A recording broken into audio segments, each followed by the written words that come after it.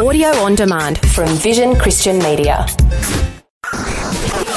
History Makers. In the late 18th century, William Wilberforce was converted. Almost single-handedly, he broke the shackles of slavery. People there were just totally different. We are looking at the footprint of God over the last 2,000 years. History Makers. Since the Roman legion destroyed Jerusalem in the year 70 A.D., the Jewish people have a nation of their own. And he said, well, no, Randy, we're not all just faking it. There's a living hope, and his name is Jesus. And I believe that that's really why you're here. Christ died for us. History Makers. Hi and welcome to History Makers. I'm Matt Prater. Today we're speaking with Justin Robinson, who's an itinerant pastor from Faith City Worship Centre in Nunda in Brisbane. And we're going to hear a bit of his story today. Welcome along, mate. Tell us a bit about where you were born and raised. Thanks, Matt. It's great to be here. I'm a West Australian born and bred, born in Bentley, Western Australia, way back in 1977. Okay, and tell us a bit about your family upbringing. Did you have like a religious upbringing at all? No, not really. My family, one side of my family was completely atheistic, and I do have a Jewish lineage on my mother's side. But my family, per se, wasn't religious in any way, shape or form. So I didn't really be brought up with any faith in God. Okay. And tell us a bit about your teenage years. Did you, what did you do after school? Like, did you get a job? What kind of work did you do? Actually, teenage years was not a good time in my life. I lost my mother in 1992. In fact, I lost her on the 26th of July of that year. And I remember it perfectly. I was preparing to play soccer against Fremantle United, which is a team obviously over in Perth. And I went to wake up my mum, who was on the lounge room floor watching the Barcelona Olympics, and realised that she had gone. Oh, gee. What was the cause of her death? We found out afterwards. She didn't let us on, or she didn't tell us that she was dying. We knew that she was a little bit sickly, but we didn't really think that it was anything untoward. The autopsy showed that she had severe cirrhosis of the liver, and so that basically, graduated into cancer.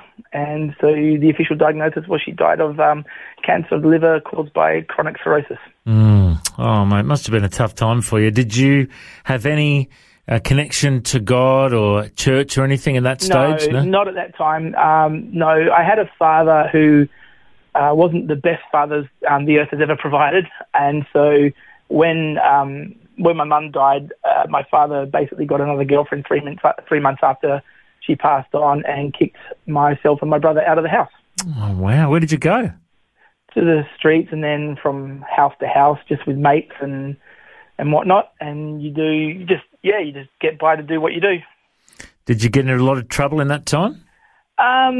Thankfully, I did a lot of things wrong. Did I ever get caught? No. So I believe the Lord spared me somehow. I got involved with drugs, alcohol, girls, all that kind of stuff. But thankfully, I really didn't cross the line into real criminal activity. Okay. And what did you do for work after school? Like, did you study or have a career? Or? When Mum died, before Mum passed away, I was an AB student, and I was attending Kelmscott Senior High School. And after Mum died, and, the way things went, I sort of gave up on my schooling. I sort of just said, don't want anything to do with this kind of stuff anymore.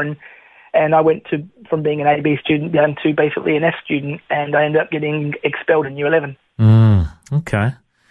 And any kind of jobs that you held after that, or? No. I just, I basically just survived by, looking through people's, pockets for spare change and whatnot. And I didn't hold any jobs down. But during that time, actually, it was quite bad, because 7 months after my mum passed away, my uncle, her brother, passed away of the same thing.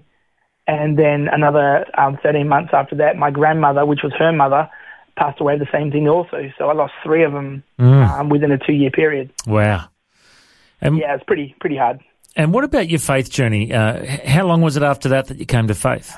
Well, it really started in 1994. My grandmother she was dying. She'd gone to the hospital. She obviously knew she was sick, and so she tried to fight it. And in this time, I was going from house to house. I ended up staying in a Christian lady's home with my then girlfriend. I was still at that time before I got expelled. I was in year 11, and she was a Christian. She was a very, very fiery, devout Christian. And so while my grandmother was dying, she would go to her house and tell her about Jesus, tell her about the gospel and all that kind of thing. And so that was the beginning, I guess, of me hearing about, this Jesus Christ. 1994 was, I suppose, the beginning of my faith journey, but I didn't really, follow Jesus until 2000 because some stuff in between happened, which was pretty radical. Tell us about your conversion story. I'd love to hear. I mean, I've heard a little bit of it before, but yeah, tell us the story, mate. It was really, really strange. The night my grandmother died, I had just got my P's. In WA back then, you could have got your P's at 17 years, and so I just bought a Holden Gemini, which was my first car, which was a really good car. And anyway, so the night came where a Mandurah hospital rang up the house I was staying in, and the lady who was looking after me, her name was Debbie. She said, "Justin, you need to go to the hospital, and you need to go now." And this was like 10:30 at night, 11 o'clock at night. And I was like, I'm a fresh out of driving school P player. And where I was living, Armidale, to Mandurah, it was a 70-kilometre journey through bush. And I wasn't really keen on doing it, but I went. And so I went to the hospital. And when I got to the hospital, the nurses brought me to the room where she was, very gravely ill. She couldn't speak. She was full of morphine and all the drugs that they give, cancer patients, and catheter and, all the medical stuff that you see. And so anyway, when they brought me to the room, my nana was laying on the bed and she was facing the door as I came in. She'd lost her power of speech by then. And so what she did was she held out her left arm, and I took her hand, which was like for 20 minutes. And then I remember Debbie was talking to her about Jesus and the gospel and all that, stuff that I was hearing. Because when you're faced with a situation where someone is about to die, you want to give them hope, regardless if you're a believer or not. You want to say or give them something that's going to, offer some form of comfort. And so just out of my mouth, as she was holding my hand, I said, "It's okay, Nana, go to Jesus. He's waiting for you." And I wasn't a believer when I said that, but I remembered the words of Debbie, and my nana seemed to like the conversations that they were having. So I just said, go to Jesus, Nana, he's waiting for you. And so I left the hospital room, and I knew that was the last time I was going to see my nana alive. And when I got back to the house in Armidale, Debbie was waiting at the door, and by this time it was like 2 a.m. or something along those lines.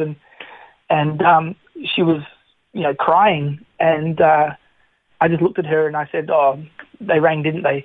And she says, "Yes, sweetheart, your nana's gone." And that was the start of when Jesus appeared to me. I went into my bedroom and I was numb. I'd lost my mother, I'd lost my uncle, I'd lost my grandmother.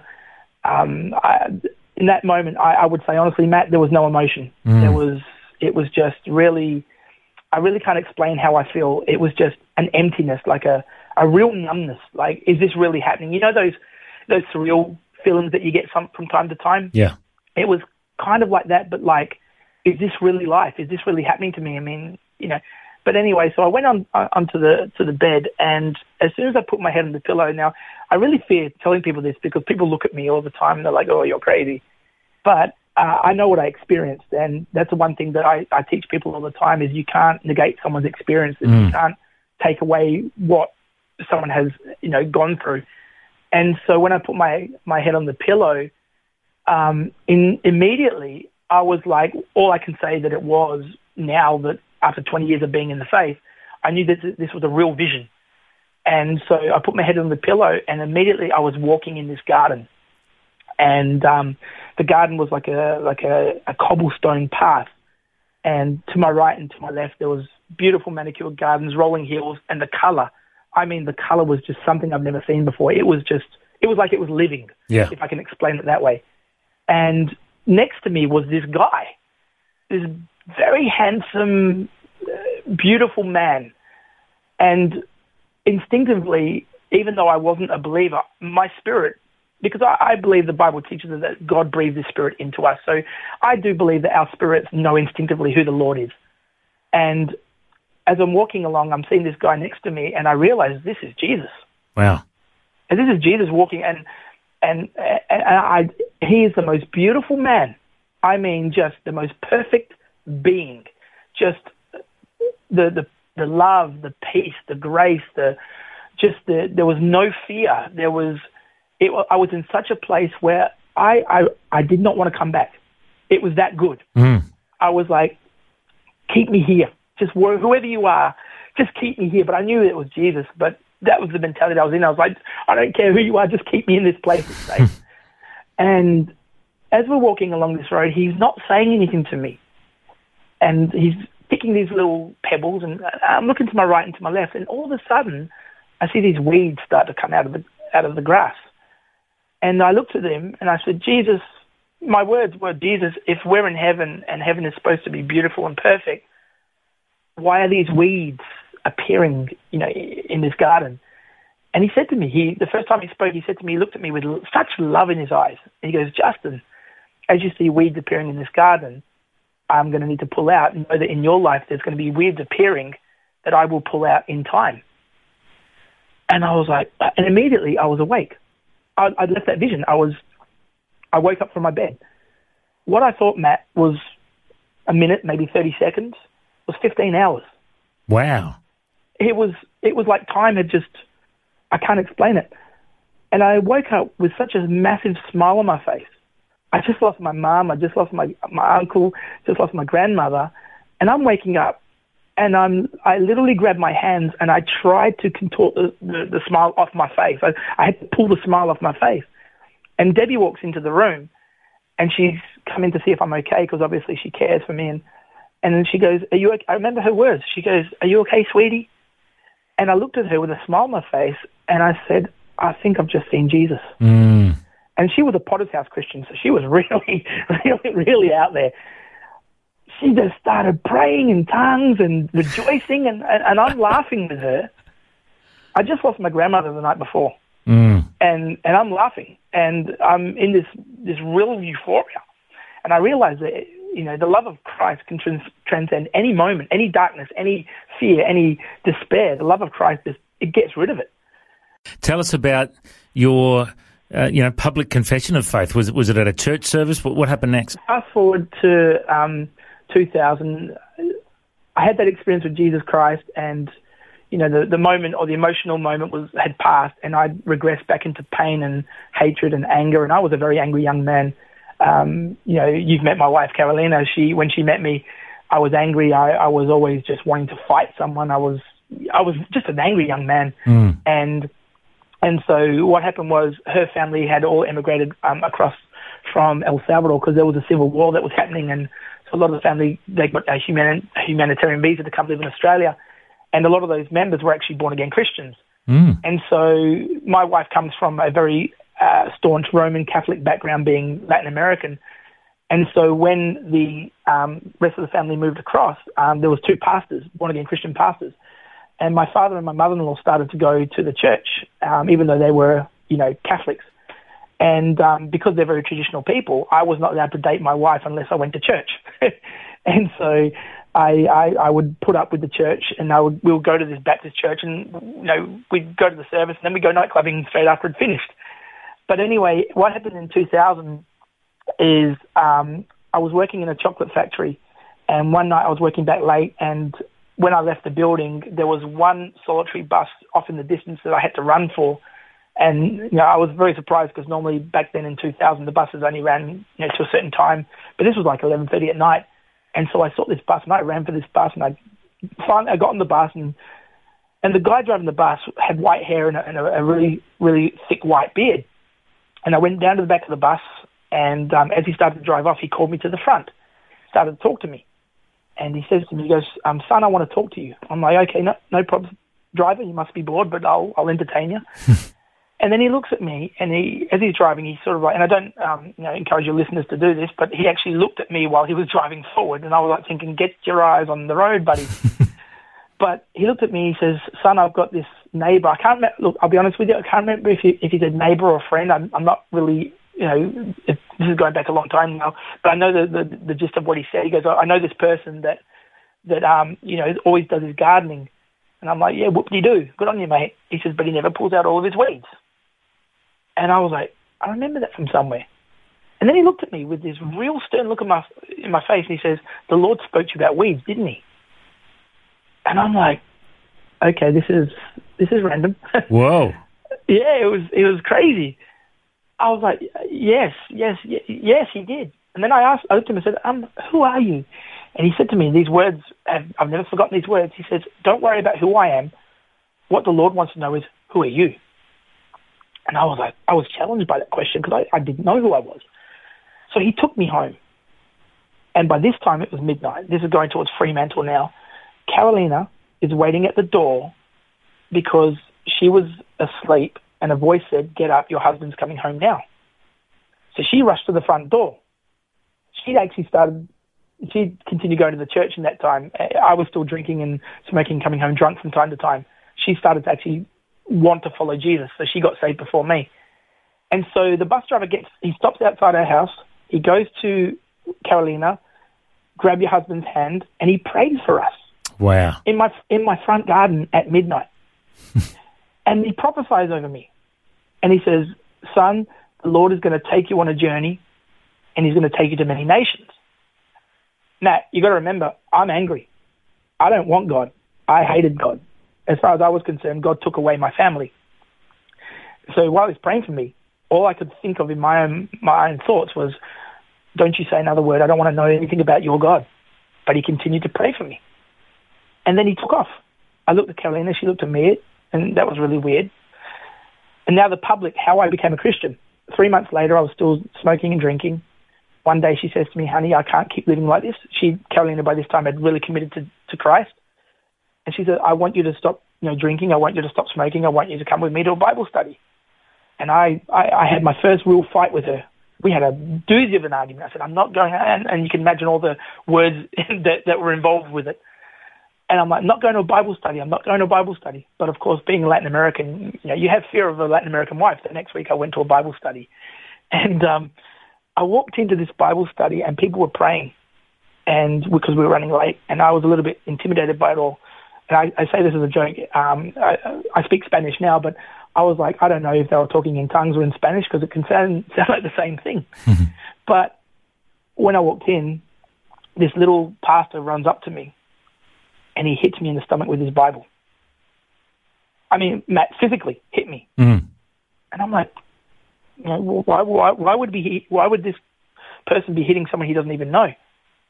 And I didn't speak Spanish, and Carolina spoke Spanish, obviously, and I said, can you please ask him what he wants? So he said to her, I want him to read the Bible. So I said, I'm not reading stupid Bible. That were my words. He hit me again, Matt. The second time he hit me. I'm thinking to myself, what kind of Bible study is this that you would hit people that come in, I mean, you're a pastor. Yeah, I'm sure you wouldn't go and hit people. No, it's crazy. And then I said to Carolina, tell him if he hits me again, I'm going to drop him. He didn't care. He hit me the third time with his Bible. So I out of curiosity, I was like, what do you want, mate? He said, I want you to read. He didn't tell me where. He didn't show me where. He said, just open your Bible. Matt, the first thing I opened up to was Matthew chapter 13.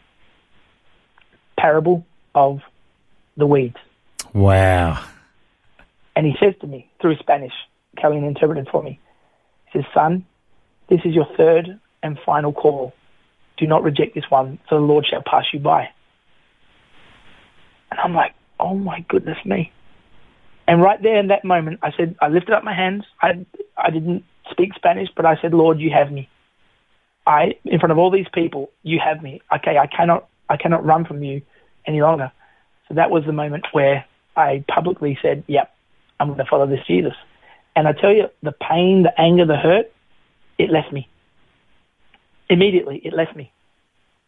All the years of knowing that, stuff had happened, the death of my mom, my uncle, my grandmother, the rejection of my father, that didn't care anymore. All I could feel was the love of a father. I literally felt the warm embrace of a father who loved me. And it was the best feeling. It was more than a feeling. It wasn't a feeling. It was truth. I think that's what I would say to your listeners right now. It's not a feeling. It's a truth. To know that Christ loves you regardless of all this mess that we've put ourselves in or whatever's happened. and to have that knowledge. But if I can entertain me for one more minute, this is the crazy part. In 2005, I became a bus driver for the company that took me all those years back. And the first thing I wanted to do was I wanted to thank the driver. I wanted to thank him. I wanted to find him and thank him because he set my path, for the rest of my life. If he wasn't obedient to what he had said, then I don't know where I would be today. And so I went into the HR and I spoke to Marty. His name was Martin Byfield. I said, Martin, I'm trying to chase down a driver that drove a 510 bus from Coburn to Fremantle back in 2000, leaving about 11:30 at night. And he looks at me. He said, Justin, I'd love to help you, but I can't. I said, why can't you help me? Don't you have records? He goes, no, we've got records, but that bus didn't exist. And this is why I fear telling people. I'm like, no, Martin, listen to me. In 2000, I caught a bus at 11:30 at night. It was a 510, took me to Fremantle. The driver was white hair, white beard, stopped me at my house. My wife was meeting me. I told him the whole story. You know what he said to me? He said, well, whatever you're smoking, I want some. That's what he said to me. Wow. Well, it's a great testimony of how God has pursued you and called you and raised you up. And now, over the years, I know you've been a pastor, you've planted churches, you're an itinerant pastor now with Faith City Worship Centre in Nunda in Brisbane and Queensland. And I know you've travelled to the nations sharing the gospel. I've heard you preach a number of times. You've got a great fire of God in your heart and a great message.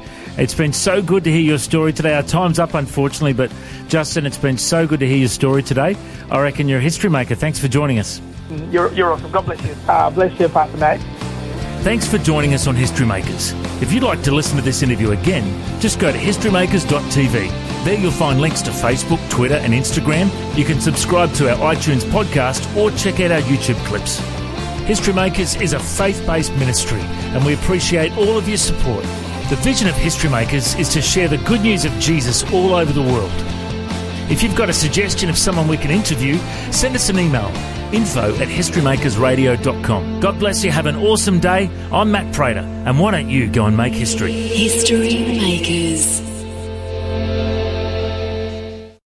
History Makers is proudly sponsored by Bible League, who serve the local church and other partners around the world by providing Bibles, scripture materials and training to help people meet Jesus. They provide God's Word to a lost and needy world. Bible League plants Bibles in prisons, among persecuted Christians and in poor nations, bringing the love and light of Christ into many people's lives around the world. Make history today by joining our friends at Bible League and planting a Bible that will help someone meet Jesus. Go to bl.org.au. Station sponsor. Thanks for taking time to listen to this audio on demand from Vision Christian Media. To find out more about us, go to vision.org.au.